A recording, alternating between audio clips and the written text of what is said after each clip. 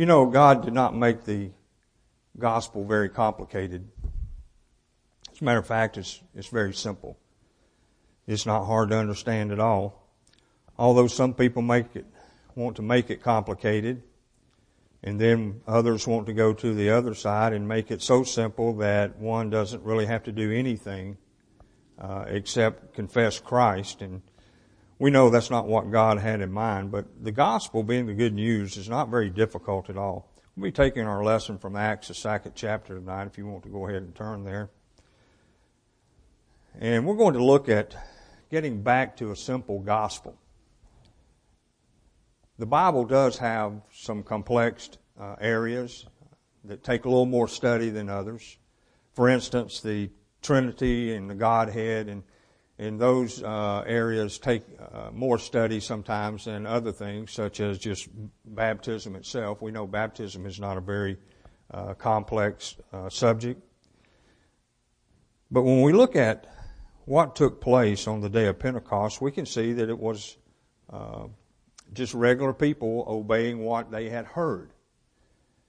And as they were spoken to by the apostles, they were presented the gospel. They were presented different things as before we get up to where Peter tells them to repent and be baptized. When we go back into the beginning of chapter 2 and we read up, there were things that were brought back to their remembrance concerning the Jews and concerning Christ and so on and so forth. But after they were presented the gospel, they began to believe something that they had never really heard before. The gospel was something new to them. The idea of the church and so on and so forth. We don't know what all was said during that speech to the people, but we do know that some very important things were said to them. That's just like when we read of Philip going down to the city of Samaria and he preached the kingdom to the people. Well, there were a lot of things involved in that. But we're not told exactly what he taught for the most part.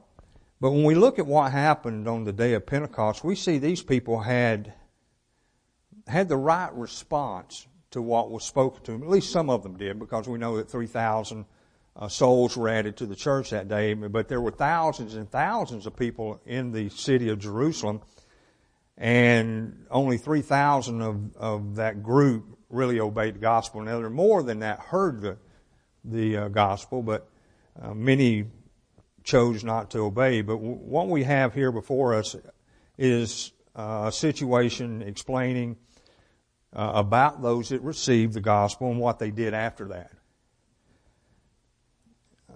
In verse 41 it says, "They that gladly received his word were baptized, and the same day there were added unto them about 3,000 souls." So these people, basically, when we look at the word glad, or as it says here, they gladly, that was something they did on their own, and they were glad to do that. I'm sure that you, like I, when you learned what you needed to do to obey the gospel, you were happy to do it. It reminds me of the first Psalm and what it says about the godly person. If you want to follow along with me, I'm going to read from Psalm 1, where it talks about the blessed. It says, "Blessed is the man that walketh not in the counsel of the ungodly, nor standeth in the way of sinners, nor sitteth in the seat of the scornful. But his delight is in the law of the Lord, and in his law doth he meditate day and night. And shall be like a tree planted by the rivers of water, that bringeth forth his fruit in his season. His leaf also shall not wither, and whatsoever he doeth shall prosper."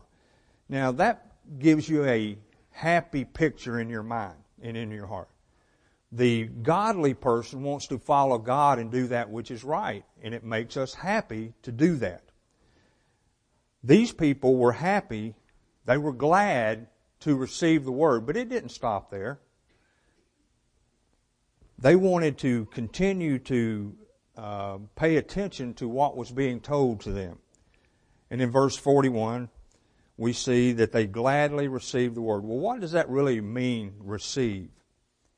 Did they just do nothing after that? Well, that's not the case. It's important to understand that everybody will be held accountable at Judgment Day. And as Jesus says in John 12:48, he that rejecteth me and receiveth not my words hath one that judgeth him. The word that I have spoken, the same shall judge him in the last day. So it is an obligation to receive God's word.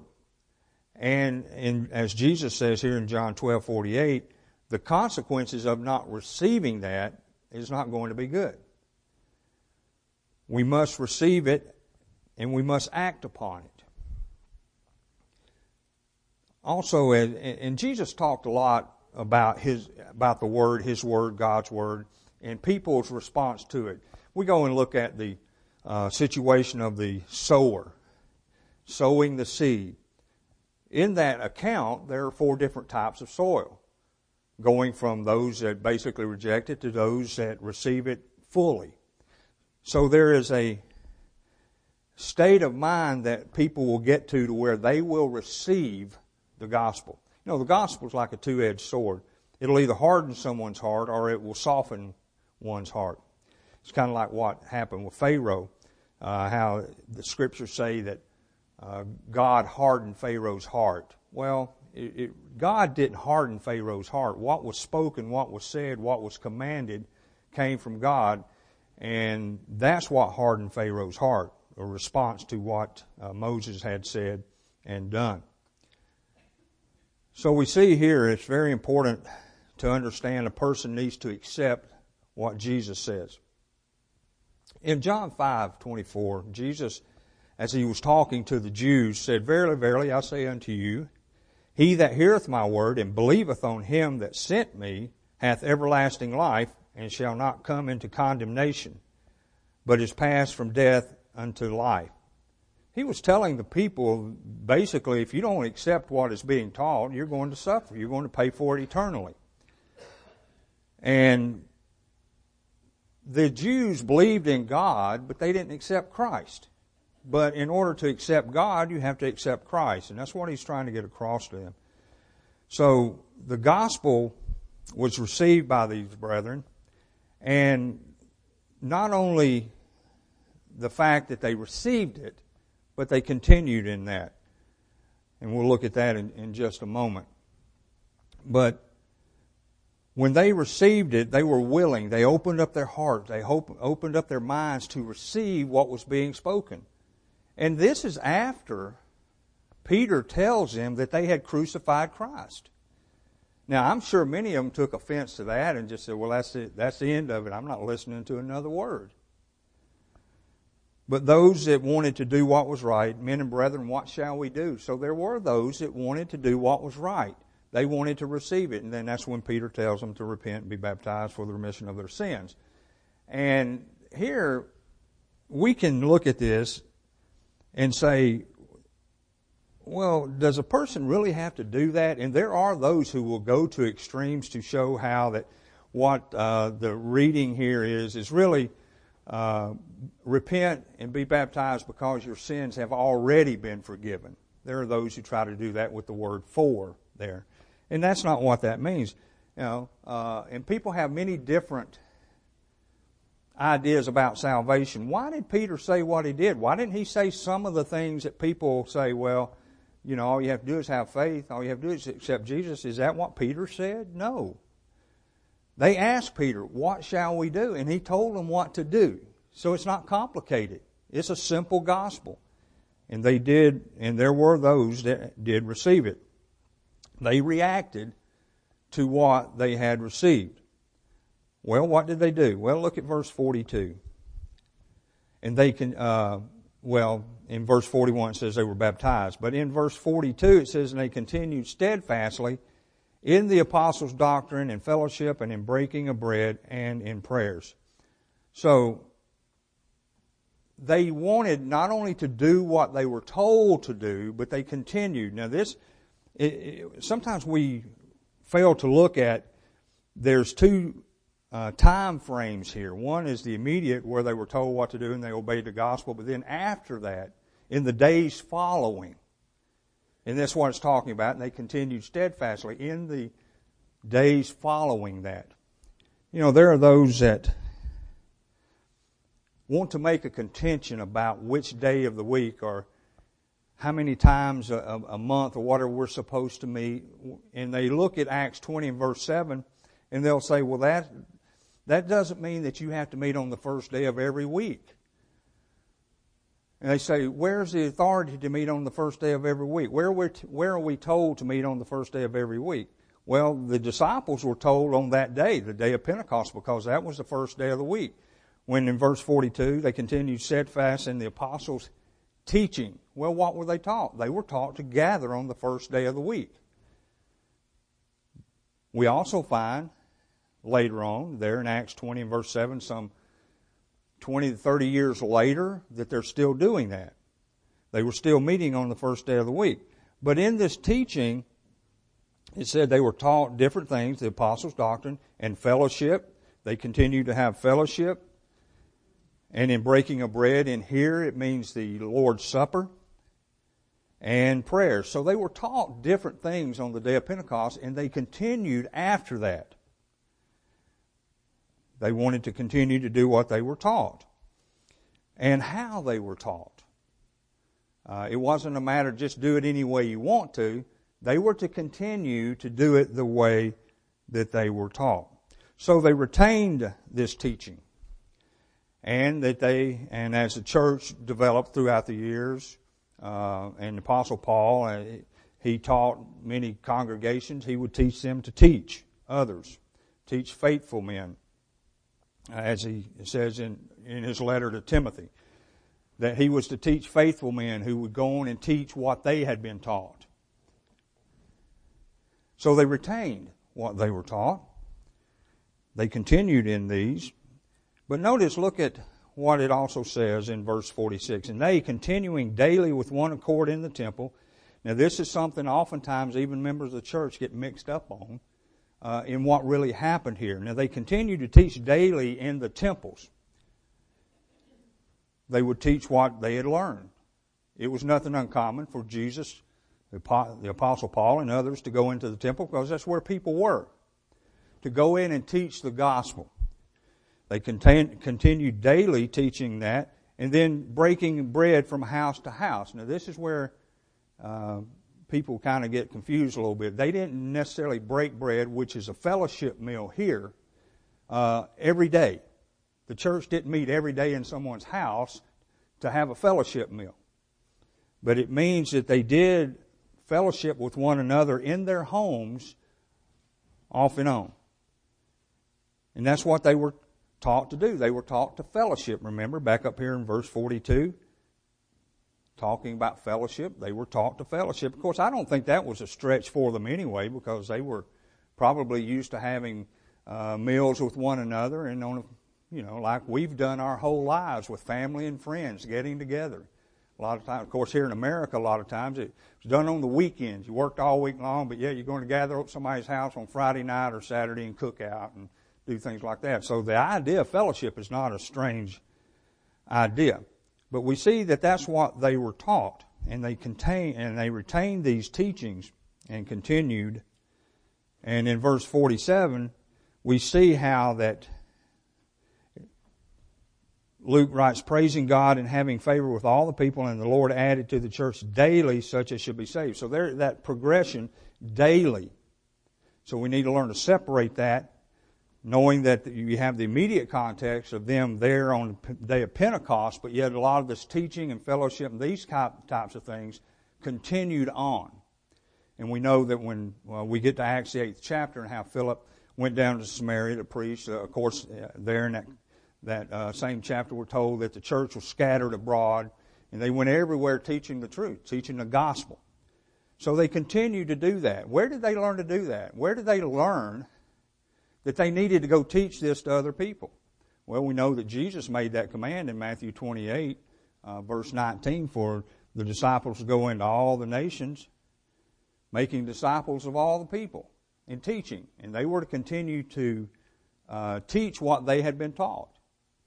So these things began there on the day of Pentecost, and they continued in these. And the gospel, and as Peter stated very up front there about repenting and being baptized for the remission of sins, this simple gospel, the simple gospel of the truth, was to be preached into all the world, to every creature. And if we go to Colossians, the first chapter, we find that this was accomplished. As Paul says, they had gone into all the world. Colossians 1:23, as he says, if you continue in the faith, grounded and settled, and be not moved away from the hope of the gospel which ye have heard, and which was preached to every creature which is under heaven, whereof I am Paul, and made a minister. So this gospel went into all the world. Now, why don't we have that gospel today? Or I should say, why don't we have more people obeying that? Because of man. It wasn't God's fault that people quit teaching.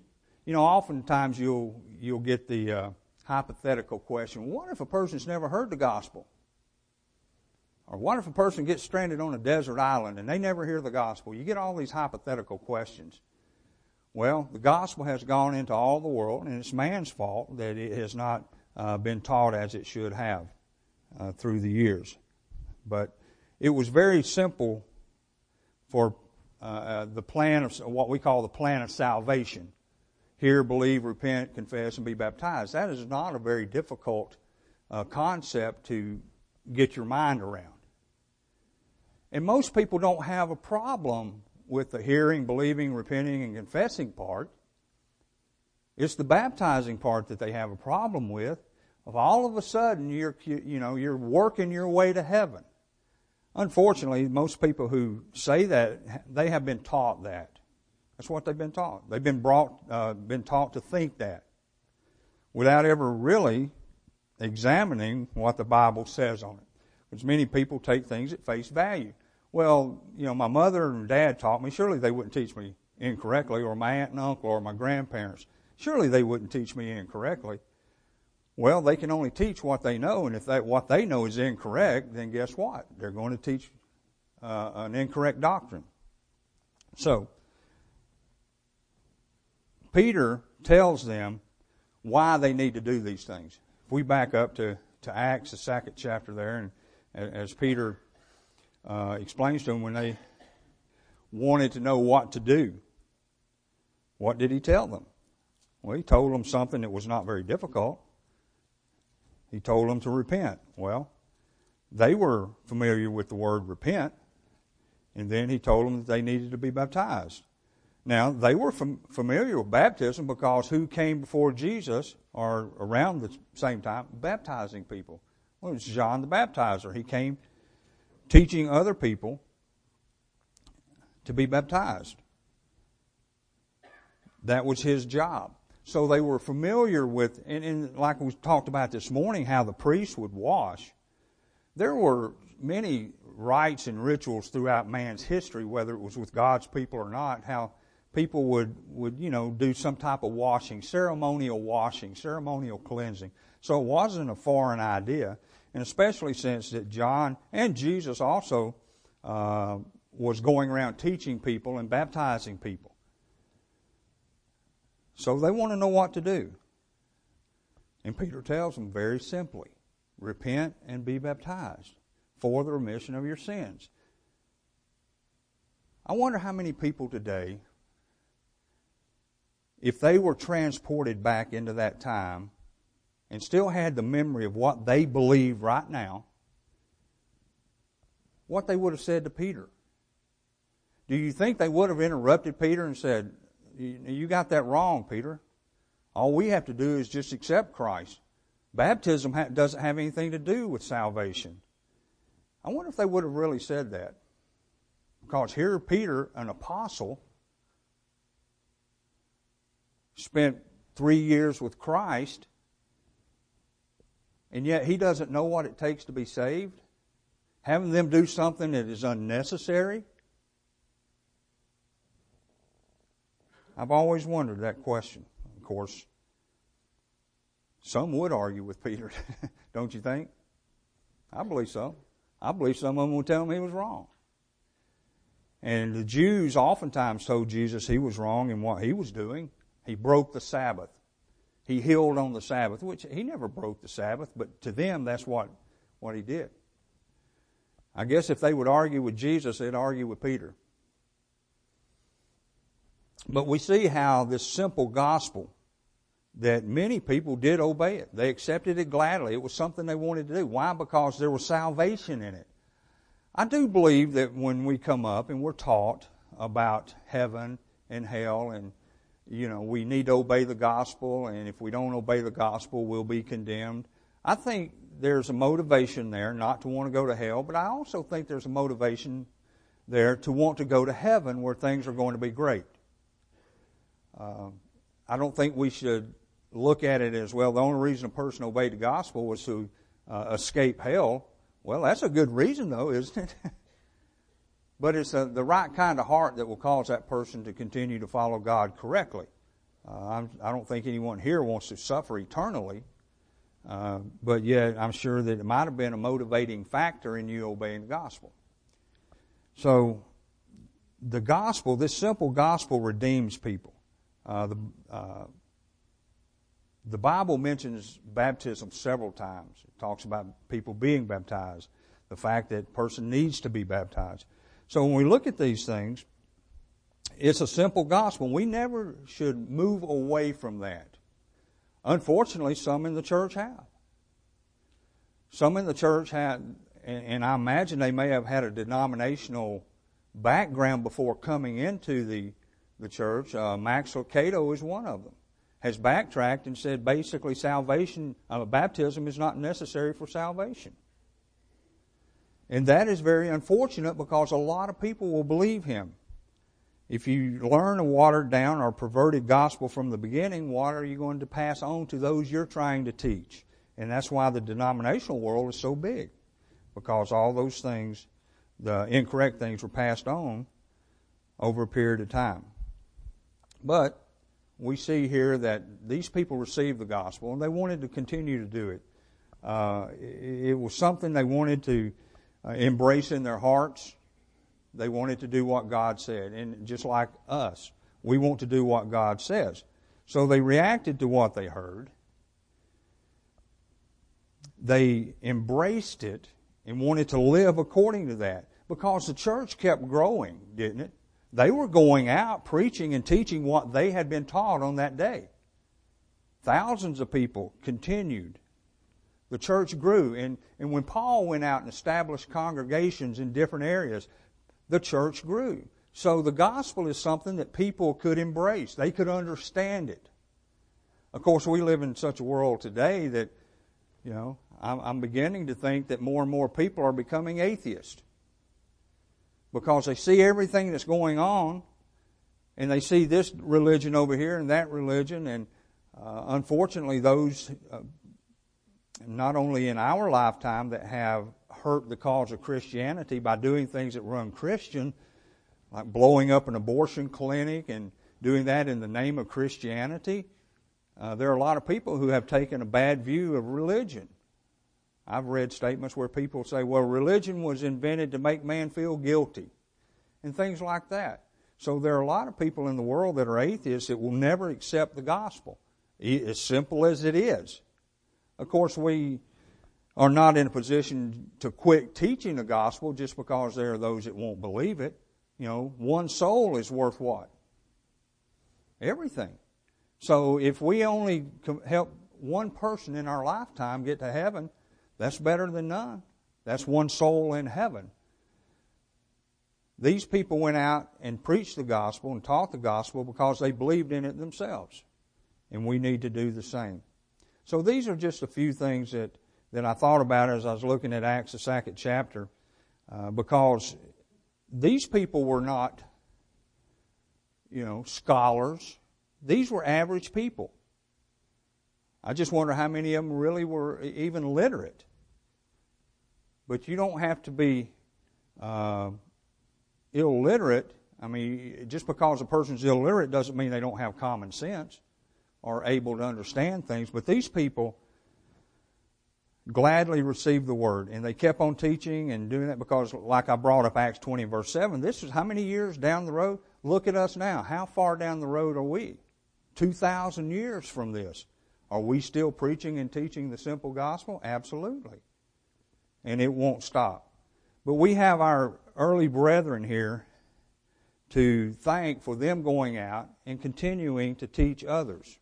And I hope that we can do that. But it's a simple gospel. It's not very complicated. And I hope that we can always remember that it's simple, but yet it's effective. The gospel is something that the world absolutely has to have. Unfortunately, there are too many people going to their deaths without obeying the gospel. Every time I hear near passing on, I think about that. And unfortunately, there are those who will not will never obey the gospel for whatever reason, even when it's presented to them. Unfortunate.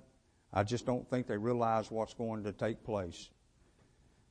So as we look at the second chapter of Acts, it's not only a great chapter for when the church began, but also looking at the attitude of the people, looking at the hearts of the people and what they did, and we can use them as an example to have that kind of heart when it comes to obeying God. Getting back to a simple gospel, and that's what we need. If you're here tonight and you need to respond to the Lord's invitation, we encourage you to do that because, after all, heaven is our goal, and we don't want to shoot ourselves in the foot by not coming to God when we need to if we've done something that's wrong. So if you need to respond to the Lord's invitation, I pray that you'll come as we stand and sing.